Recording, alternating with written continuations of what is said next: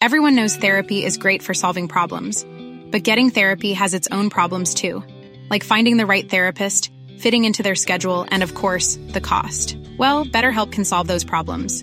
It's totally online and built around your schedule. It's surprisingly affordable too. Connect with a credentialed therapist by phone, video, or online chat, all from the comfort of your home. Visit BetterHelp.com to learn more and save 10% on your first month. That's BetterHelp, H-E-L-P. Do you know a student getting ready to go to college? Or are you looking at going back to school yourself? The Woodward Hines Education Foundation and the Get to College program help more Mississippians get to and through college to get certificates and degrees that lead to meaningful employment. They offer free college planning advice, including hands-on FAFSA completion assistance through in-person or virtual appointments. Visit gettocollege.org to learn more.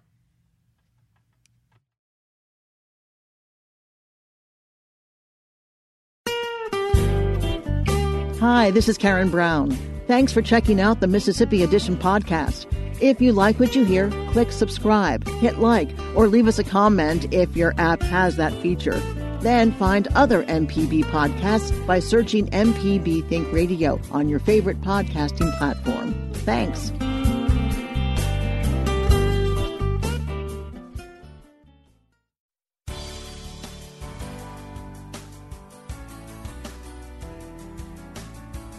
Good morning. It's 8:30 on Monday, December 6th. I'm Desiree Frazier in for Karen Brown, and this is Mississippi Edition on MPB Think Radio. On today's show, a visit to the state's lone abortion clinic and what Mississippians need to know about the Omicron variant of COVID-19. This is Mississippi Edition on MPB Think Radio.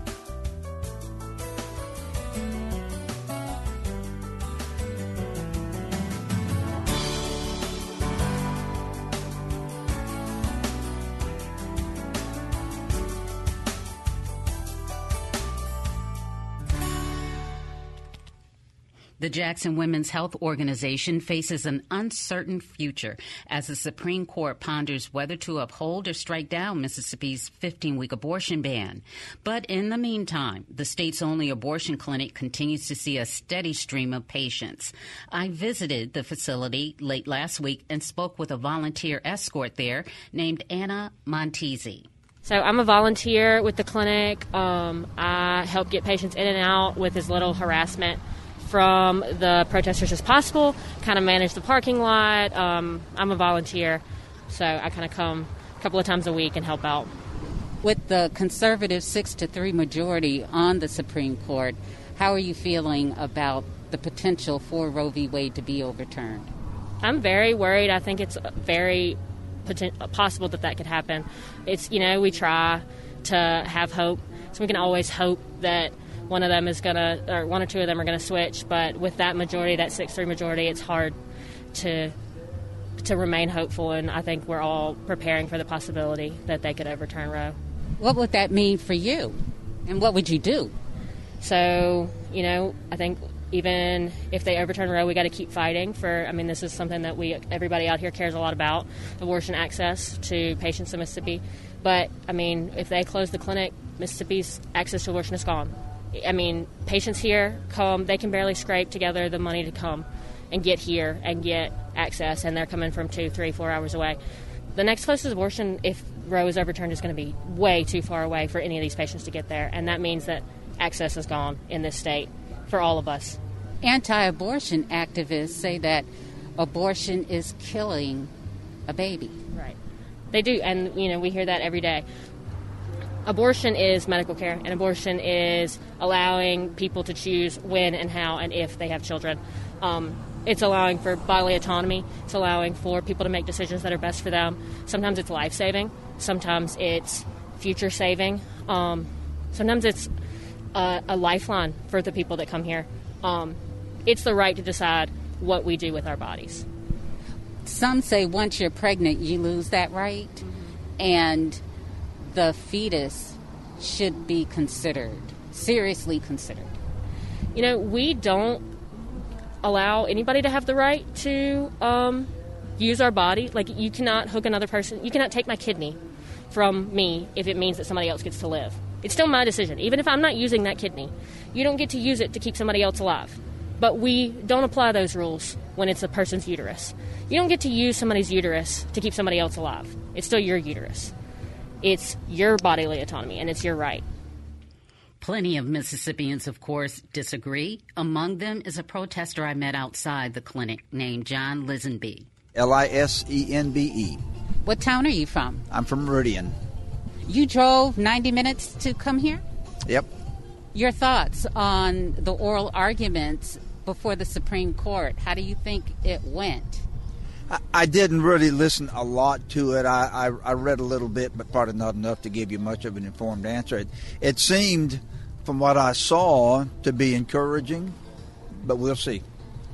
There is a 6-3 conservative majority. Do you have hopes that because of that breakdown that Roe v. Wade could be overturned? Possible. I don't know if it's likely, but it's possible. Do you want it overturned? Oh, yeah, absolutely. How do you think that's going to make a difference? Because women will still try and get abortions. Well, you could use that argument against any law. I mean, why have a law against murder? Because people are going to still try to kill each other. So you at least start with the law, and then you try to go on from there.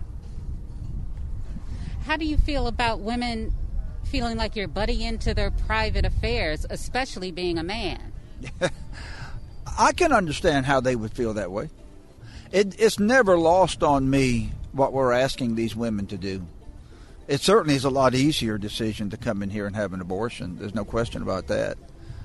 Do you really think that, though? Think what? That it's an easier way to handle it? Yeah, I mean, isn't it? I don't know. I hear from others that it's a very difficult decision, and it can be heart-wrenching, and the circumstances some find themselves in, they just feel like they, I wouldn't debate any of that with you. My point simply was, you go in there, you walk out, and then tomorrow you don't have to worry about being pregnant. That's what I meant by easy.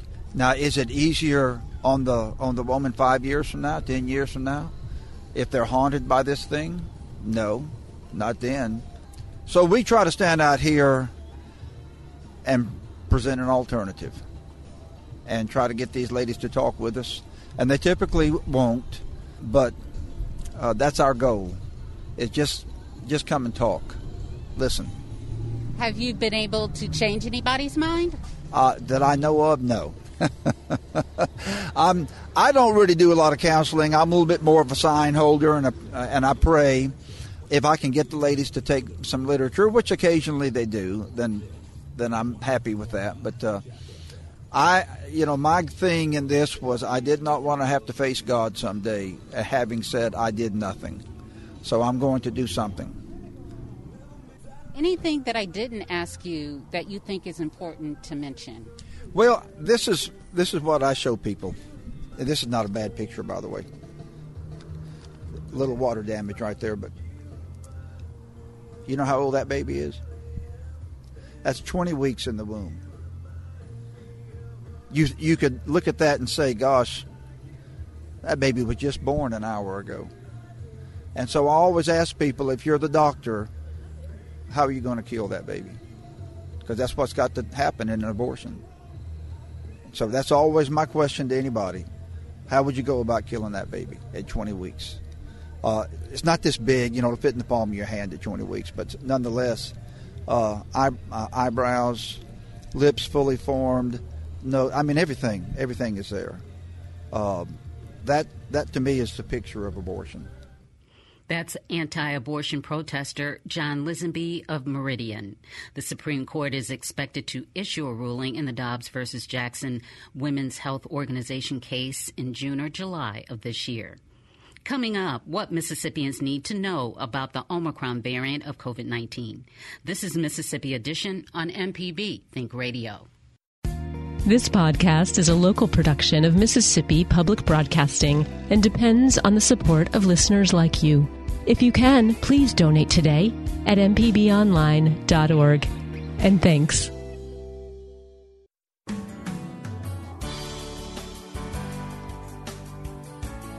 This is Mississippi Edition on MPB Think Radio. I'm Desiree Frazier. The Omicron variant of COVID-19 has arrived in the United States. Now experts say it's only a matter of time before Mississippi detects its first case of the contagion.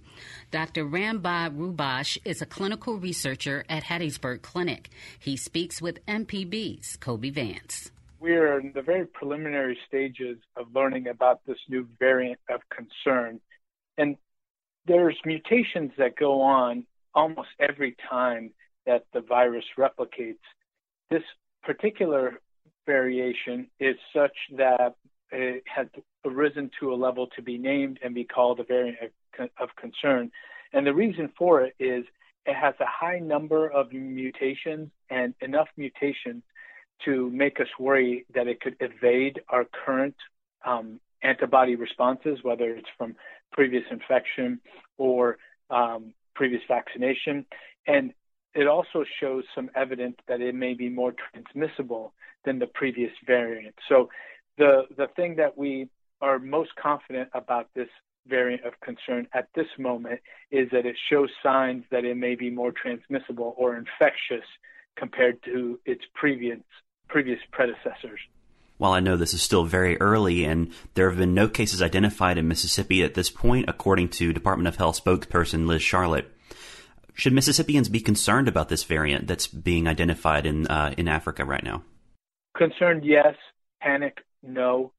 The simple truth is, as long as we have people that are being infected, whether it's here in America or in South Africa, there is the likelihood for this virus to mutate in a way that makes it either more infectious or more severe illness or more likely to evade our immune responses, or all three. So we have yet another piece of concern in that a variant has arisen in South Africa that shows that it's more highly transmissible. We don't yet know what that translates into in terms of severity of illness. We don't yet know what it translates into in regards to our ability to fight it off with our antibodies, either from a previous infection or from vaccination. But what we do know is the highest likelihood for these variations to not cause harm or to not even be a concern in regards to your own personal safety are the things that we've been talking about all along, which is to mask and to get vaccinated. Those two things by themselves can render any variations that come across virtually impotent in regards to its effect on us. So to answer your question, again, in a more succinct manner, it is a variant of concern, and we should be concerned, but not yet panicked, as we don't have information yet to make us panic. What can Mississippians do to prepare in case this is identified in the state at some point? Well, it's likely that it will be identified, so let me just put that to rest. Whatever the more fit mutation is, it's likely going to be the predominant strain. And I think the best thing you can do to help protect yourself and your families and your loved one is to continue masking in indoor public settings and to get vaccinated as quickly as possible. As I understand it, at the Hattiesburg Clinic, y'all are now offering booster doses of the coronavirus vaccines for anybody ages 18 years and older. Could you tell us a little bit about that and what that could potentially do to help curb the spread of this new variant, plus the ongoing Delta variant that's in the state? One of the things we've learned through the course of this emerging pandemic is that our immune response diminishes over time. There's a diminution of both the ability to ward off previous or subsequent infection and our measurable antibody levels. Fortunately, what we've discovered over the course of the clinical trial is the booster doses remarkably increase our fitness in regards to both our ability to ward off future infections and our measurable antibody levels. So getting boosted is a crucial tool in the arsenal that we have now to help keep people from getting ill themselves and from spreading illness to others. So that's a big deal. And please don't forget that it's also flu season. And what we are noticing different from last year is as we have relaxed some of our social distancing and our masking, that the influenza virus is ripping through colleges and places where there's communal gatherings. So that's out there as well, and that presents its own challenges and its own health risks, not to mention the fact that it could convolute what's going on in regards to whether you have COVID or whether you have influenza, and we just won't know, so we'll have to treat you as if you do, unless you go in and get tested, treat you as if you have COVID and give you that same 10-day quarantine. To be honest, though, we have always advocated for a 10-day quarantine with the flu as well. It, like the coronavirus, tends to be a virus that is no longer shed after day 9, and therefore after day 10, you're typically safe to go back to your normal activities. So we'll just have to be more vigilant with that as people get influenza this year as well. Now, from your experience, what do you think another variant in the state would look like? Do you think we would see another surge like we saw with the Delta variant? Yeah, that's an excellent question and tough to prognosticate. It depends on so many variables, answers to which we don't yet know. We don't know if our current levels of immunity are sufficient against this variant, meaning the hundreds of thousands of us who have already had COVID and the millions who have already had vaccination, or the combination thereof. We don't know how effective that's going to be in regards to this new variant, and how effective our immune responses will dictate whether we have another surge. If it is more transmissible, as the preliminary data seems to indicate, and as we get into the seasons, meaning just from a chronological standpoint, where the coronavirus has seemingly been more active, which has been in the winter and in the summer, we're entering into that time. We also add in the variable that people are going to congregate more indoors. It is likely that we're going to get a spike in cases, but it's too early yet to give you a definitive prognostication. I'm concerned that we'll get a spike in cases. I'm not educated enough on the potentialities of this variant to say for sure that's going to happen. Sounds like people shouldn't take their mask off their wish list for Christmas this year just yet. But lastly, is there anything else that we haven't talked about that you'd like to share with Mississippians when it comes to the coronavirus, what we have ongoing in the state now, or looking into the future as we could be bracing for either a surge during the holidays or a surge from this new strain?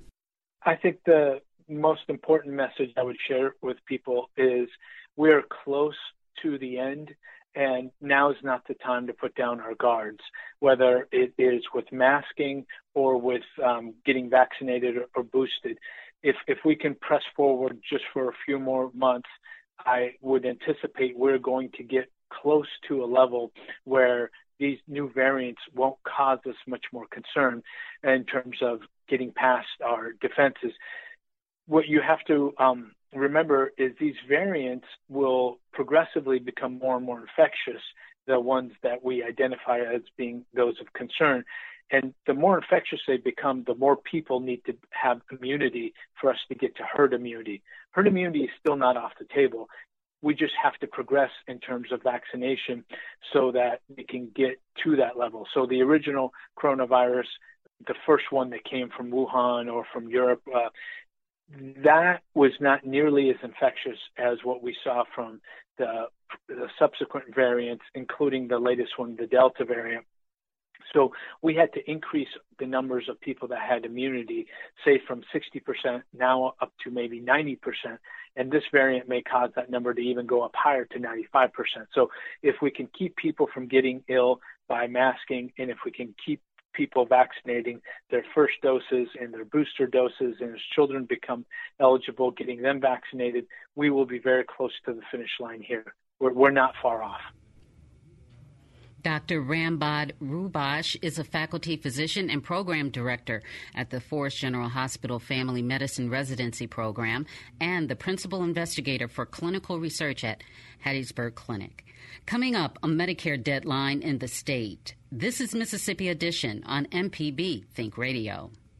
Deep South Dining is the show all about the culture of Southern flavor, from fried chicken and collard greens to shrimp and grits and a glass of sweet tea. Subscribe now to the podcast using any podcast app or download our MPB public media app.